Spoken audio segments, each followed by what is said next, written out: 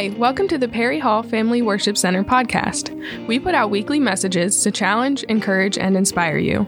You can send any questions or prayer requests to connect@perryhall.life. If the message speaks to you, go ahead and subscribe for more. I want to talk about it. I really want to talk about it.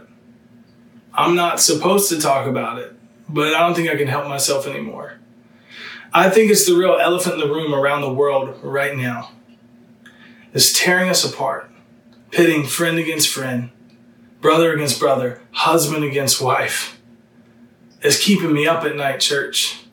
It's wearing us down, bringing society to a grinding halt. For me personally, it's becoming all I can think about. All I can think about every day, all day. And the more I think about it, the more my anxiety rises. I do not want to live this way. I don't know about you. I don't want to live this way anymore. And I can't keep quiet any longer. So what am I talking about? It's actually not the global pandemic. It's actually not COVID-19. It's more frustrating than that for me. And it should be for us. What's really bothering me is simply the way we're treating each other during the pandemic. Don't mishear me. The pandemic has disrupted everything about our way of life. Work, church, school, travel, grocery shopping, and maybe worst of all, our time together with loved ones. It's torn it to shreds. Nothing is normal. There is no normal right now. I understand that. I see the severity of that. And believe me, I get it. We're living in a pressure cooker. We are living in an absolute pressure cooker. That said, as Christians, we're still held to a certain standard, held to a code. We are expected to love one another, and not just to love one another, but to love one another as Jesus loved us. Scripture says, greater love has no man than this, that he laid down his life for his friend. Okay, we're supposed to love each other on that level. And we're not just supposed to love each other. Scripture also tells us to love our neighbor as ourself, meaning love the people around you that God has brought into your life more than you. Selfishness has got to be gone. We have to let go of it. It's just what's expected. I'm not making it up. This is what's found in Scripture. I want to take you to John 13, 34 and 35. A new command I give you. Love one another as I have loved you. So you must love one another. By this, everyone will know you are my disciples if you love one another. Do you feel the gravity of that? If we even want to be seen as believers, as disciples, as followers of Jesus, then the price of entry is to love each other the way that we love ourselves, more than we love ourselves. To love each other the way that Christ loves us. Now we know he laid down his life, but he also left heaven, left the Father to come take on this fragile human form and to walk this earth and to be the sacrifice in the first place. There was a moment on the cross when Jesus and God were separated for the first time in all of eternity, and that all sin fell on him. Now we say this all the time, but do we get the gravity of that? Do we love each other on that level? Do we love the people around us, the world around us?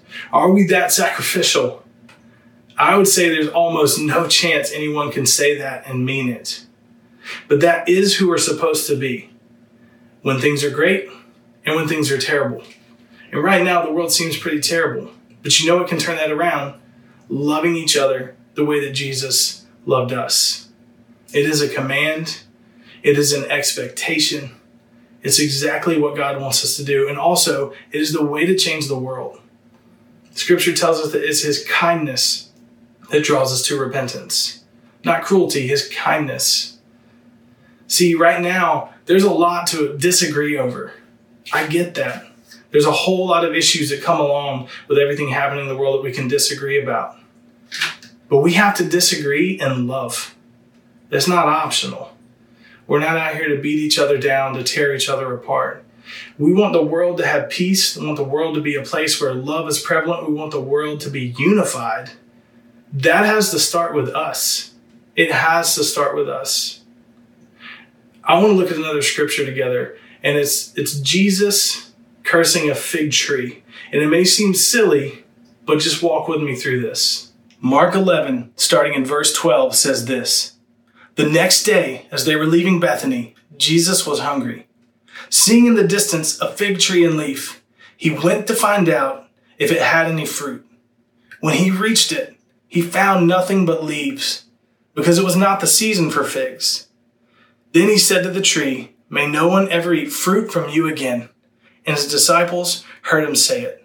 Skipping down to verse 20, they walked by the fig tree again. It says this, in the morning, as they went along, they saw the fig tree withered from the roots. Peter remembered and said to Jesus, "Rabbi, look, the fig tree you cursed has withered." "Have faith in God," Jesus answered. "Truly I tell you, if anyone says to this mountain, 'Go throw yourself into the sea,' and does not doubt in their heart, but believes what they say will happen, it will be done for them.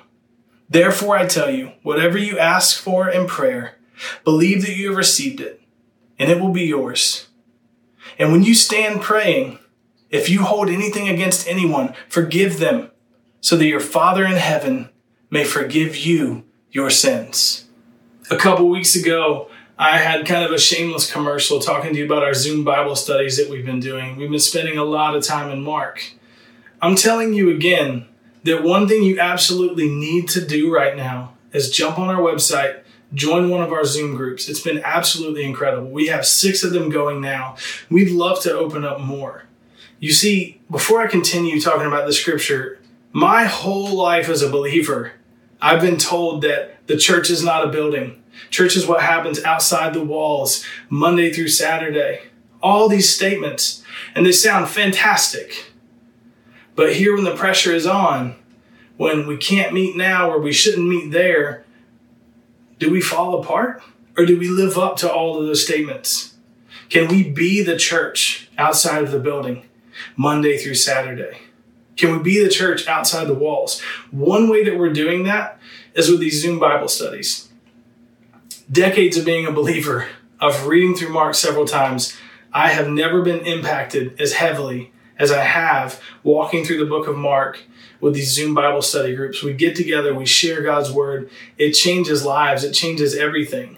It's deeper. It's hitting harder. I encourage you to get involved. We're going to be starting in John next week. So if you haven't done it, jump in, read John 1. I would love to get you in one of the groups. I cannot tell you, this is one of the main ways that we can be the church outside of the walls, that we can be the church without meeting in a room.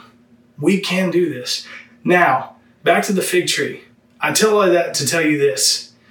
In Mark 11, when we were in our Zoom groups, the question came up from several people. Well, it wasn't the season for figs. Why did Jesus curse the fig tree? Was he in a bad mood?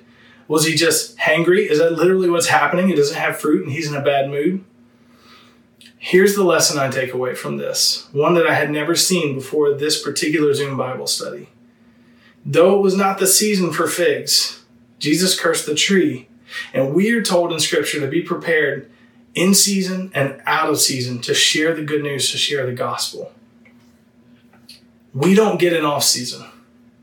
We are expected to bear fruit every minute of our lives, and especially in the middle of a global pandemic, with the world in chaos, with people losing jobs, with people hurting more than they've hurt before. We have to be Jesus. We have to love each other the way Christ loved us. We don't get an off season. We don't get to be tired. We don't get to be worn out on loving people. That's just not an option. So I just challenge you with that right now.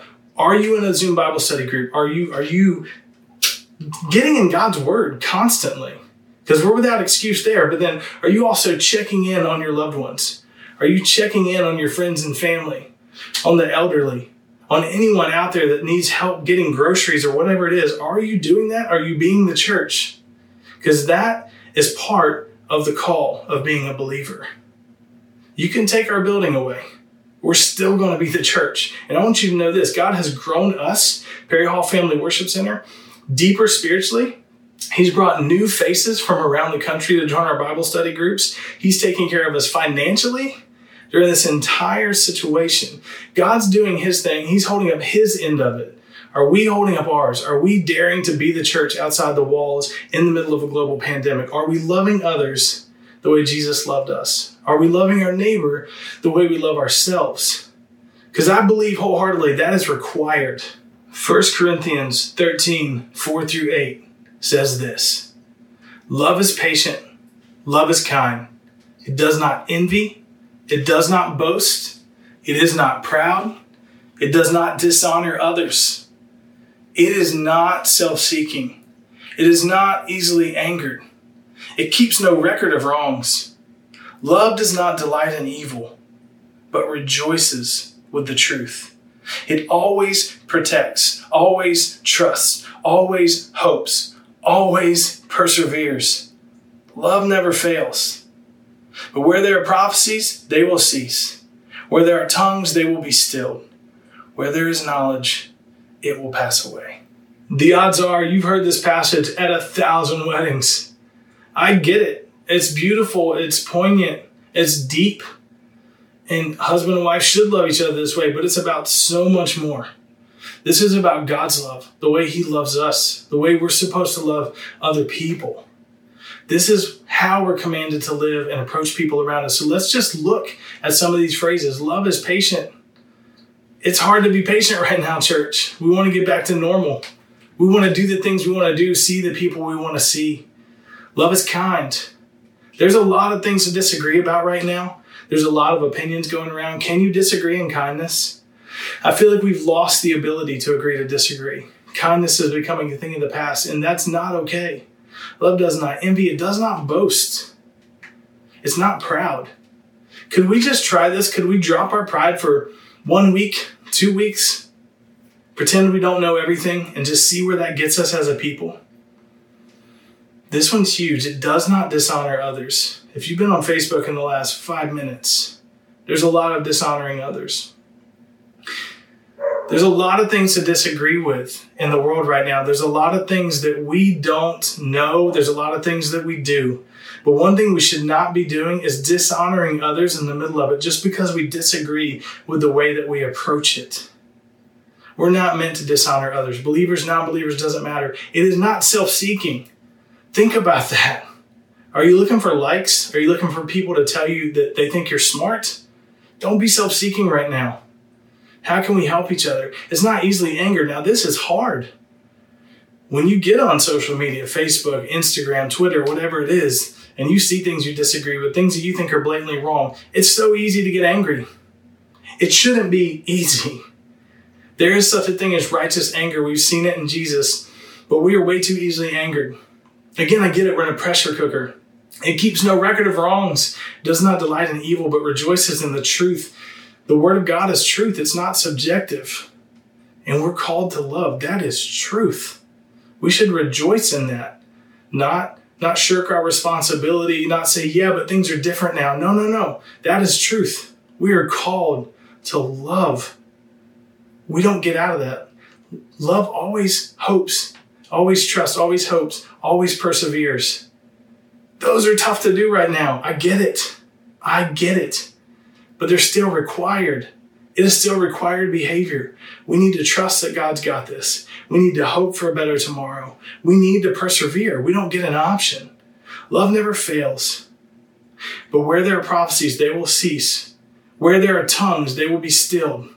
Where there's knowledge, it will pass away. But love never fails. We are called to love right now, in the middle of all of this. If we back up a little bit in 1 Corinthians 13, if we go back to the earlier verses and see what comes before this, it just brings a lot of gravity to the situation. Starting in verse 2, 1 Corinthians 13, verse 2 says this: if I have the gift of prophecy and can fathom all mysteries and all knowledge, and if I have a faith that can move mountains, but do not love, I am nothing. If I give all I possess to the poor and give over my body to hardship that I may boast, but do not have love, I gain nothing. So again, I tell you, it doesn't matter what else we do. We have to love. We have to start there. We don't get an excuse. We don't get out of it. We don't. Last week we talked, or 2 weeks ago when I preached, we talked about the end of this whole chapter, which says, and now these three remain: faith, hope, and love. But the greatest of these is love. I can't say it enough. I cannot emphasize it emphatically enough. We have to love.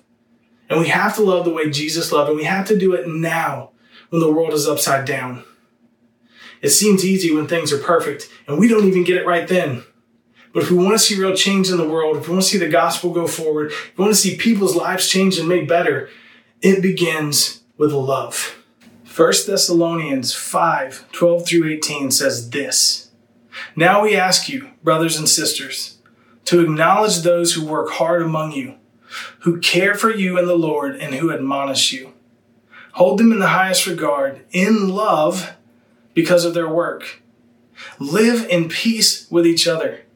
And we urge you, brothers and sisters, warn those who are idle and disruptive, encourage the disheartened, help the weak, be patient with everyone. Make sure that nobody pays back wrong for wrong, but always strive to do what is good for each other and for everyone else. Rejoice always, pray continually, and give thanks in all circumstances, for this is God's will for you in Christ Jesus." This is the point in the message where we're going to talk about some real action steps. We said love each other. We said love the way Jesus loves. But what are some ways that we can do that? Well, this passage in 1 Thessalonians is full of great ideas. First of all, live in peace with each other. It doesn't say make sure that you agree on everything. It doesn't say make sure that you think the same ways. It doesn't say bring people in line. It says live in peace with each other. Now he's talking to believers. We can also live in peace with unbelievers. Everybody's hurting right now. We don't, as the church, and just like the fig tree, we don't get an off season. We're expected to bear fruit. And right now, in this world, we need to be the peacemakers, the peace bringers. It's got to start with us. It says, warn those who are idle and disruptive. You have close friends around you. I'm not talking about strangers or someone that you're barely friends with on Facebook. If you have people that are purposely being idle or disruptive right now, that are trying to shake things up, and you have a close enough relationship to have a loving conversation, have that conversation. Here's a crazy one. Encourage the disheartened. Do you know how many people just in this church are disheartened right now, who are frustrated, who feel like everything's falling apart, they're breaking down? Reach out to some people, text them, call them, jump on FaceTime, whatever you got to do, but encourage the disheartened. Help the weak. Be patient with everyone. Those two statements alone are a message. Help the weak.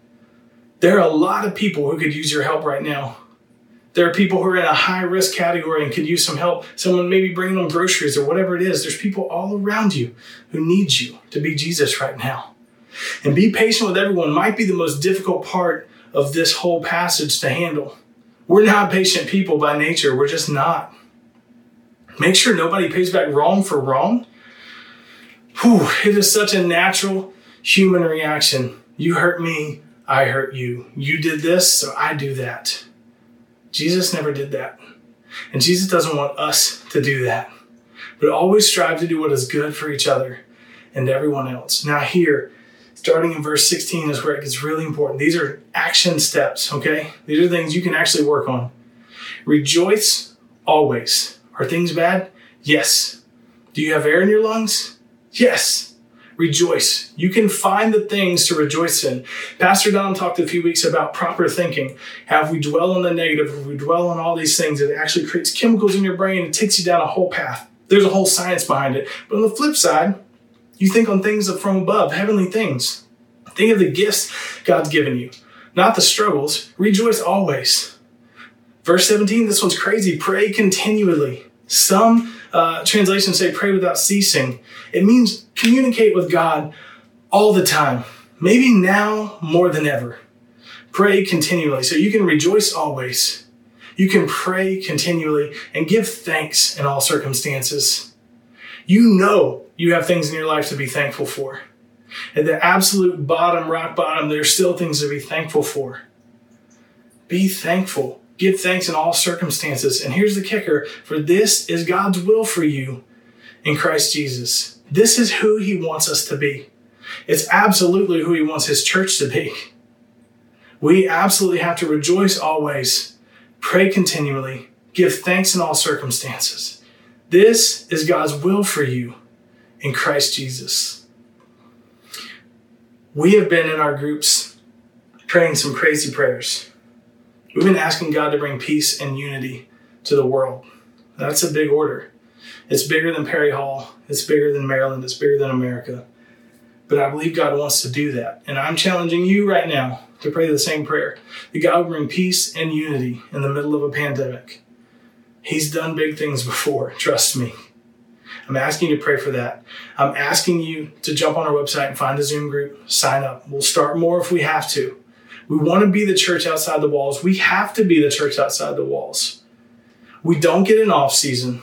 We don't get to be too tired to spread the gospel. Please join a group. Take these action steps we talked about. Rejoice always, pray continually, give thanks and all. Take care of the week. There's so much here. Go back, if you will, go back and read the scripture that we've went through today and make it part of your routine. We thank you for being patient with us. We thank you for helping us grow. We need you to know that we love you. You're being prayed for, and we want to communicate with you. So join a group, reach out, send your prayer request our way through our website, whatever you can do to be connected. We love you guys. Thanks for tuning in. Thanks for checking out the Perry Hall Family Worship Center podcast. Don't forget to subscribe and leave a review. If you want to know more about our church, go to perryhall.life.